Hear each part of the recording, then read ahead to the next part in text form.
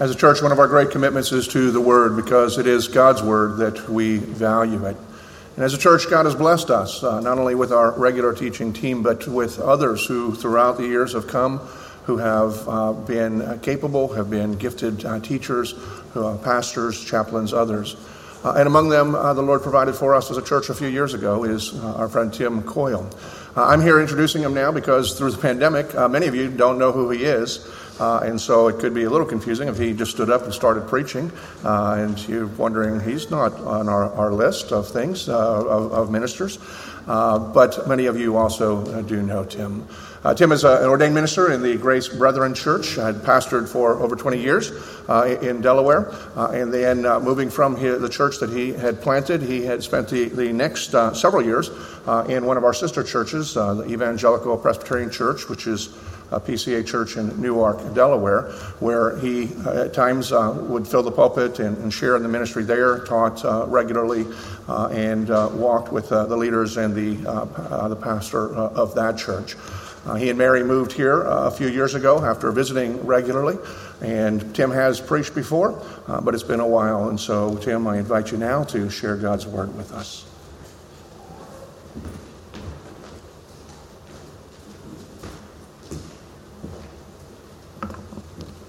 Thank you, Dennis. Normally, when I stand before this pulpit, whether to lead in prayer or to preach, I don't extend a greeting, because I'm not here on my own behalf. I'm here to lead us to the Lord. But this Sunday is a little different. After all of us being apart for a year due to COVID-19 restrictions, and then with Mary and myself only being back at Grace Covenant in person for about a month, most of you I have not seen for a very, very long time. So this morning I do say good morning. It's good to see all of you and good to be here with you. The old adage is very true, isn't it? That sometimes we don't realize how much something means to us until we don't have it. And I'm sure that the time that we've been apart due to COVID-19 has made us all appreciate being able to worship together on Sunday mornings like this much more. So, would you turn in your Bibles, please, to Romans chapter 8.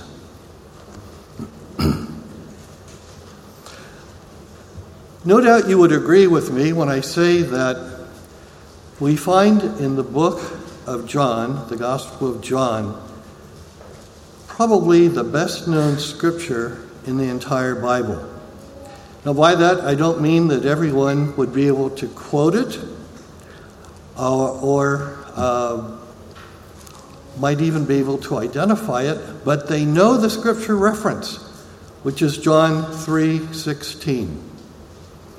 For instance, for those of you that are football fans, more likely than not, the next football game you watch, at some point in the game, whether there will be an extra point that's about to be kicked or a field goal attempt, when the camera pans to the goalpost, we will see rising from the crowd behind the goalpost a large white sign that simply has on it John 3:16. So almost everybody knows of John 3:16. And it's no wonder that so many in the church love this verse as much as it does, as they do. For God so loved the world that he gave his only begotten Son, that whoever believes in him shall not perish, but shall have everlasting life. In that one verse is encapsulated the gospel message. What a wonderful thing. But I would also suggest that in the Gospel of John, we find what is one of the most quoted verses, certainly in the top 5 of the most quoted verses in the entire Bible. Now, it's not the whole verse that's quoted, but a portion of it. And that portion is found in John 8:32, when Jesus said, "And you will know the truth, and the truth shall make you free." Or depending upon the version you're reading, The truth will set you free. Now, usually, I wouldn't be a bit surprised if most people who utter those words don't even realize that they come from the Bible. But indeed they do. And usually it's quoted in a political context. And that's understandable, because when we think of the word freedom, normally we think of political freedom. And we here in America love freedom.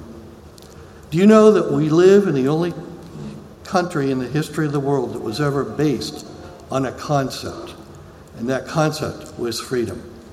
The Declaration of Independence proclaims it. Our Constitution was written not to empower government, but to limit its power, with separation of power and division of power. And the Bill of Rights were added to ensure our liberties, our freedoms. But is that the sense in which Jesus was speaking of liberty and freedom when he first uttered these words, "You will know the truth, and the truth will set you free"? Now, let me add that those that do use this and think of it in a political sense are not incorrect, because underlying these words is a principle. There has always been a close relationship between truth and freedom. And unless you are a student of mid-20th century European history, we probably do not realize the extent that Radio Free Europe played in the downfall of the Berlin Wall and the collapse of the Iron Curtain. As the truth was beamed into the Eastern Bloc countries day and night, and people listened, even at peril, because it was prohibited in these countries for people to listen to Radio Free Europe. They began to hear the truth of the world outside of where they lived, and even the truth within their own country. And then finally, in the early 1990s, enough people stood up and demanded freedom, and the Iron Curtain came down. There was that truth that led to freedom. And think even in the colonial days of our own nation, George Washington, our commander-in-chief during the War for Independence, and then our first president. Do you all know how he died?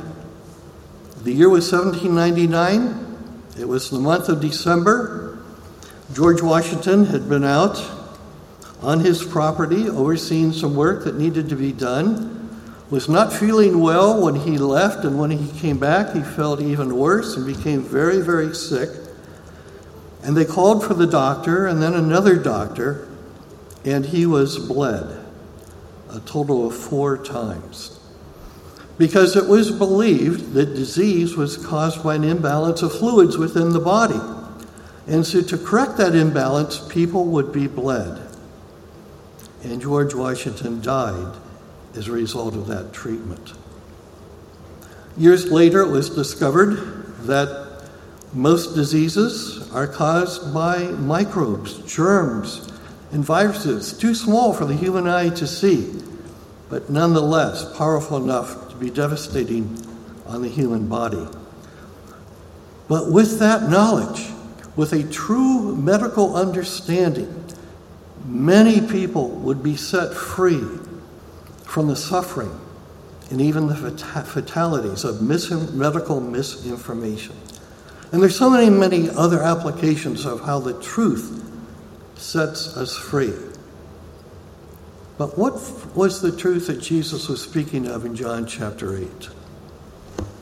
Read with me, please, as I read from John chapter 8, verses 26 through 36. And you listen to see if Jesus is speaking here in a political context or not. "I have much to say about you and much to judge, but he who sent me is true, and I declare to the world what I have heard from him." They did not understand he had been speaking to them about the Father. So Jesus said to them, "When you have lifted up the Son of Man, then you will know that I am he, and that I do nothing on my own authority, but speak just as the Father taught me. And he who sent me is with me. He has not left me alone, for I always do the things that are pleasing to him." As he was saying these things, many believed in him. So Jesus said to the Jews who had believed in him, "If you abide in my word, you are truly my disciples, and you will know the truth, and the truth will set you free." They answered him, "We are offspring of Abraham and have never been enslaved to anyone. How is it that you say you will become free?" Jesus answered them, "Truly, truly, I say to you, everyone who commits sin is a slave to sin. The slave does not remain in the house forever. The Son remains forever. So if the Son sets you free, you will be free indeed." May God bless this reading of his word to our hearts this morning. Let's pray. Our Father, we do indeed thank you for your word, and we thank you, Lord, for this passage. We thank you for the richness of this concept of freedom. And we pray, Father, that you would give us understanding of what Jesus is saying here. We pray that you would quiet our hearts and open our minds and speak to us now through your Spirit. For we ask it in Jesus' name. Amen. So what do you think? Is Jesus speaking of political freedom here? There's no indication that he is there? Rather, Jesus is speaking of spiritual freedom.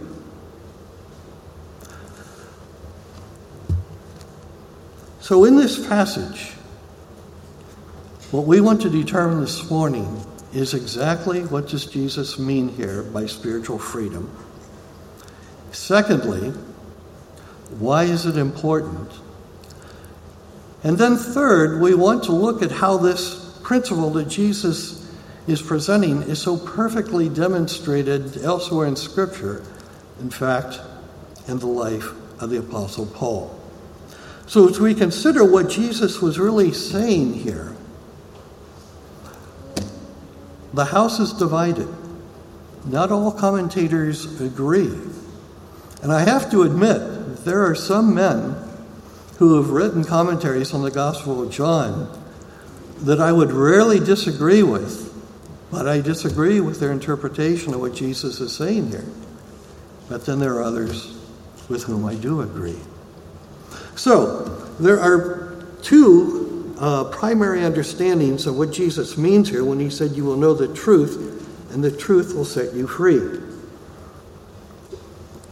The first one is this, that Jesus is speaking of coming to Christ, of coming to salvation, of being saved. And so they would look at it this way. When Jesus is saying to them, "You will know the truth, and the truth will set you free." The truth will set you free from the penalty of sin. The truth will set you free from condemnation of sin and of spending an eternity apart from God. God has indeed set you free. But there's one problem with that understanding of what Jesus is saying here. Because we see in verse 30 that as Jesus was speaking, many believed in him. So if somebody has already believed in Jesus, we don't need to tell them to get saved. Now the response would be, well, consider John chapter 6. In John chapter 6, Jesus had just fed the 5,000. And then the next day, he had crossed the Sea of Galilee, and the crowds came and found him, looking for more bread. And Jesus says to them, "Unless you eat of my body and drink of my blood, you have no part with me." And then John chapter 6 tells us that at that point, with this saying that is hard to understand, many of his disciples turned from him and walked with him no longer. And so these commentators would say, to make sure that that doesn't happen with these who had just believed in Jesus, Jesus says, here's how you really get saved. You abide in my word. That is, you take it, you listen to it, you internalize it and believe it. And you come to know the truth that I am saying. And in that truth, you will be set free. Now, there's a second school of thought that takes literally what Jesus said, what John wrote in verse 30, that many believed in him as they heard what he was saying. And that the freedom that Jesus is talking about here is not freedom from the penalty of sin, but rather freedom from the power of sin. What Jesus is speaking of here is not that initial stage of salvation, which we call justification. And that's when we talk about salvation, that's what we are usually talking about, isn't it? But that's not the fullness of our salvation. That's only the first stage. That is then followed by sanctification. You see, the Bible uses the term saved in the past tense. You were saved. That refers to our coming to Christ, to our justification. But the Bible also uses the term saved in the present tense. You are being saved. Now, that doesn't mean you're not already saved, but it's looking to the second stage of salvation, which is sanctification, which is a process that goes on through the duration of this life on earth in every believer. We are continually being made more and more like the person of Christ. We are more and more being set free from the power of sin. So you see, in justification, we're set free from the penalty of sin. In sanctification, we are being set free from the power of sin. And there's a third and final stage to our salvation, and that is what the Bible calls glorification. We will be saved in the future tense in a way we have not been saved yet. And that's when we stand before God in heaven, and we are freed from the very presence of sin. Sin within us and sin around us. We are made perfect.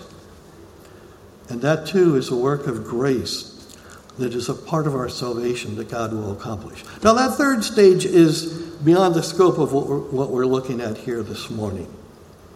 So which is it? Is Jesus speaking of our justification in this passage? Or is he speaking of our sanctification? Well, fortunately, the context will help us to determine the answer to that question. So let's look at what Jesus continued to say after he said, you will know the truth, and the truth will set you free.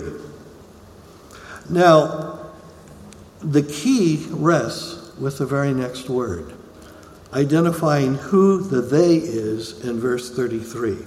They answered him, we are offspring of Abraham and never been enslaved to anyone. How is it that you say you will become free?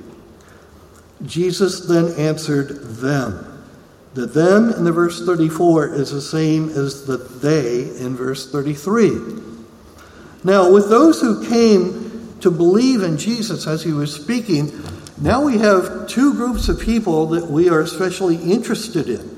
In this large crowd that surrounded Jesus as he was speaking, it was a mixed multitude.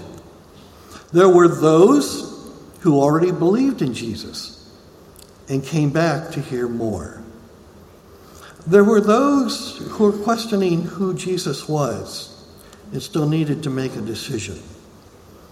And then there were the religious leaders and those who still followed them, who were dead set against Jesus and were dogging him everywhere he went. We find already back in chapter 5 that the religious leaders, in particular the scribes and the Pharisees, had moved from wanting to seize Jesus to wanting to kill Jesus. And if they couldn't kill him, they could at least try to interrupt everything that he said every time that he spoke. They would contradict everything that he said, as we see right here in this passage. So the question is, which group is more likely to be saying, we are offspring and have never been enslaved to anyone? How is it that you say you will become free? Does this sound like the religious leaders, or does it sound like those who had just believed in Jesus? And then Jesus answered them by saying, truly, truly, I say to you, everyone who commits sin is a slave to sin. The slave does not remain in the house forever. The Son remains forever. So if the Son sets you free, you will be free indeed. Now notice the next verse.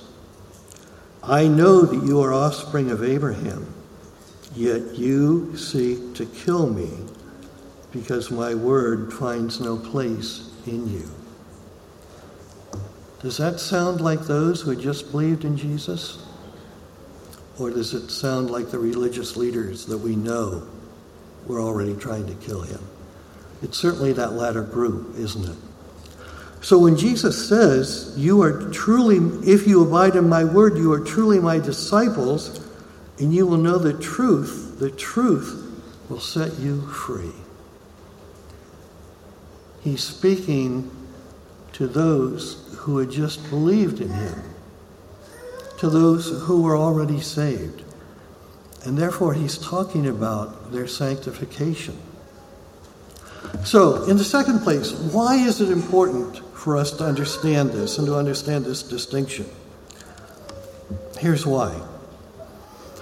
Jesus is presenting to us a principle that gets to the very heart of how we grow as Christians. And so what Jesus is saying to you and me, just as he said to those who had believed in him in his own day, if you abide in my word, that means if you listen to what I say. And in our case, it's not the spoken word of God, it's the written word of God that we have right here in this book. If you abide in my word, if you read it, if you internalize it, if you think about it, if you mull it over, if you begin to seek to practice it in your own life, you're going to come to a deeper understanding of what it says. And as you understand it, you'll grow spiritually. The Holy Spirit will do a work in your life using the Word of God that you've taken into your own heart. This is how the process of sanctification takes place. Now, this is not the only place in the Gospel of John that we find this concept described. If you think back to around Easter, Camper preached a message from John chapter 13. That's a chapter that takes place on the night of the Last Supper. And after the supper, Jesus washed the feet of the disciples. And you might remember that he came to the apostle Peter. And Peter said, Lord, you will never wash my feet. And Jesus said, Peter, if I do not wash your feet, you have no part with me. And Peter then said, well, Lord, then not only my feet, but also my head and my hands. In other words, wash me entirely so I can get more of you. And Jesus said, no, Peter. A person who is bathed does not need to bathe again, for he is already clean. But your feet need to be washed. And where that comes from is in the Middle East in the first century. The standard wear was often told sandals. So you would get a bath, get dressed, go out about your daily business, and would walk on dirty, dusty streets. No asphalt back then, no paved roads, no cement, just dirty, dusty roads. And so when you would return home, you didn't need to have a bath all over again, but you did need to have your feet washed. And so Jesus is saying there, in the same way, that when we are already Christians and we sin, we don't need to get saved all over again. But we need to deal with the sin that we've picked up on a day-by-day basis. And that's really what John would later address in his first epistle. In verse 1:9, when he said, if we confess our sins, he is faithful and just to forgive us our sins and to cleanse us from all unrighteousness. John is speaking to believers there. And he's saying the same thing. That when we confess our sins, he forgives us our sins and cleanses us. So through this process, this is how we grow in our sanctification. Now, this is so well illustrated for us in the life of the Apostle Paul. Turn with me, if you will, to the book of 2 Corinthians, chapter 12.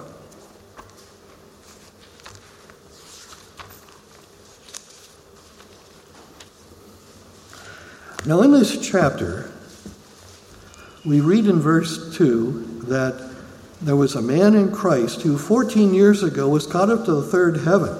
Whether in body or out of the body, we don't know. Only God knows. But Paul was given, and this, by the way, is the Apostle Paul. He's referring to himself in this way, but it's later in the chapter where he clarifies that he's speaking of himself. But in verse 7, when he was taken up into heaven, he was given knowledge that surpassed greatness.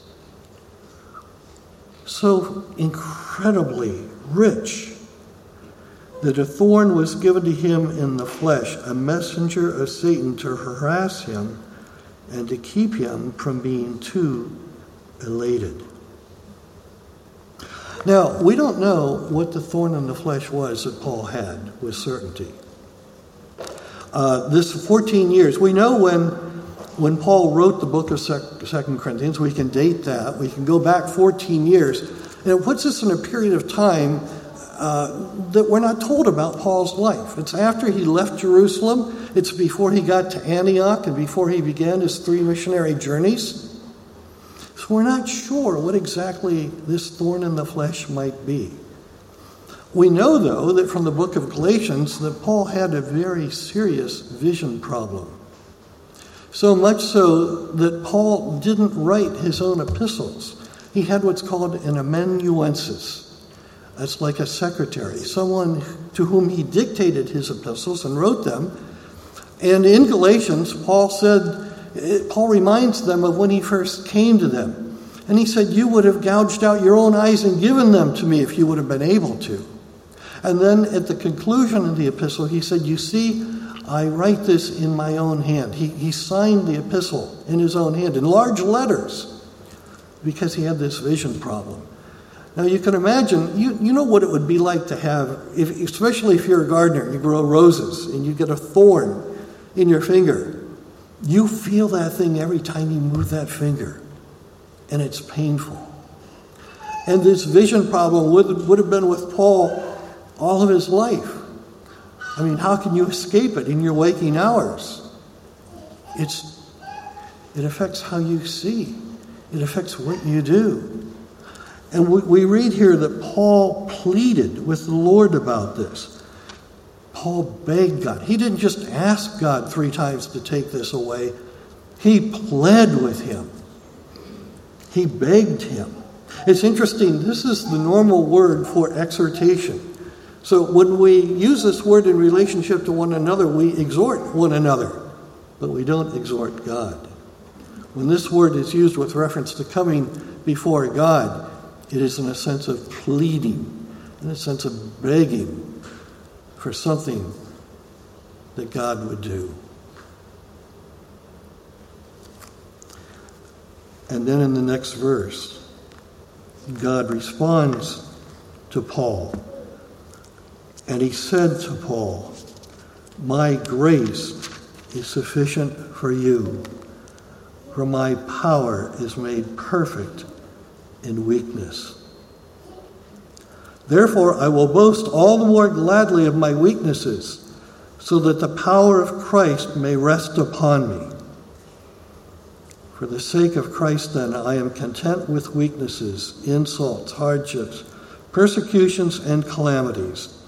For when I am weak, then I am strong. This is an amazing thing. We look up to the Apostle Paul.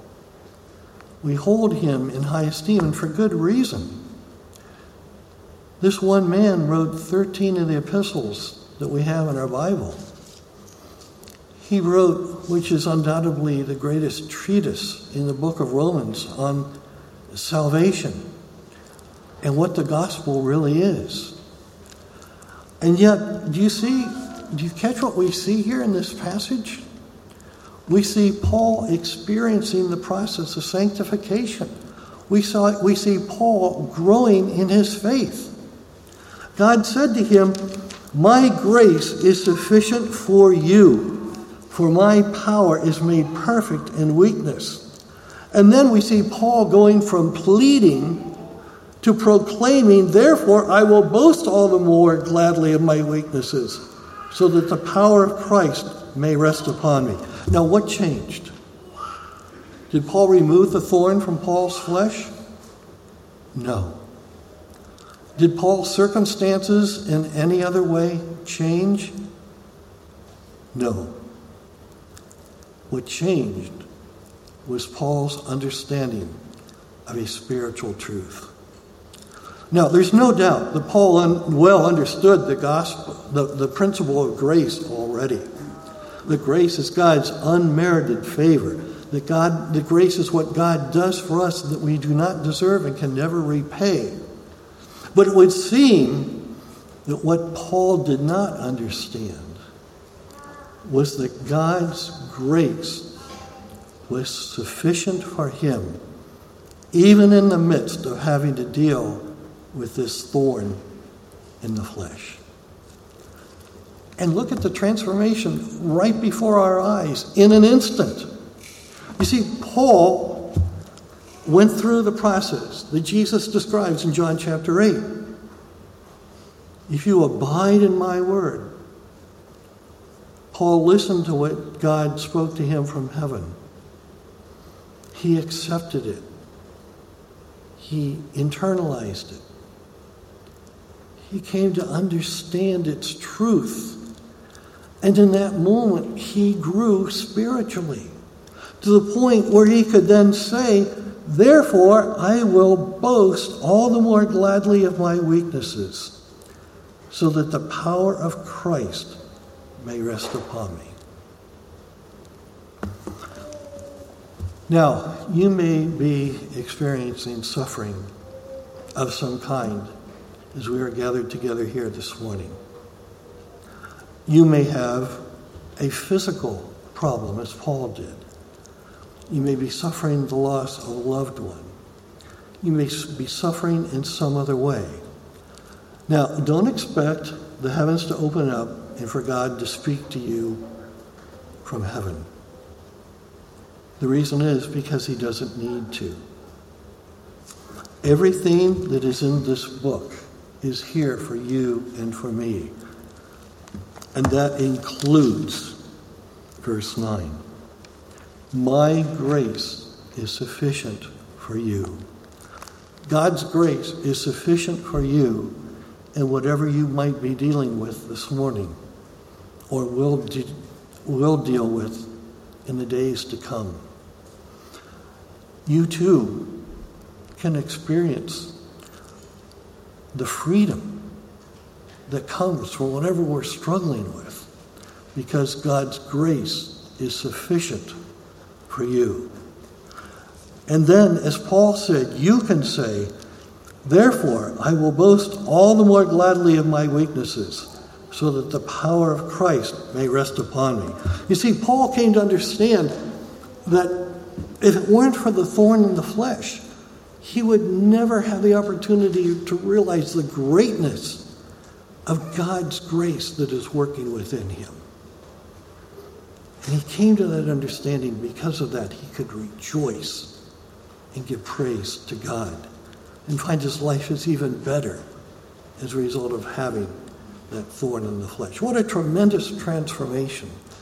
What a tremendous step in growth in sanctification. And we see it even in the life of one like the Apostle Paul right here before us. But this is not true only of times of suffering. This is true every time we come to God's Word, read it, and see something there that we did not see before, and come to understand it, accept it, and come to its truth. And the truth sets us free. Sets us free from the power of sin, that we might live a life pleasing to God. This is what God is offering you. This is what God reveals to us when Jesus said the words, "If you abide in me and my word abides in you, you will know the truth. You will truly be my disciples, and you will know the truth, and the truth will set you free." Let's pray. Our Father, we stand in awe at the wonder of your word. Its richness, the way it speaks to us, the way it addresses every need that we have. And for this, Father, we give you thanks and praise. Father, help us to come before you through your word, always seeking to abide in it, to understand it, to realize its truth, that we might grow in the salvation that you have given to us. For these things we give you thanks and praise in the name of our Lord and Savior, Jesus Christ. Amen.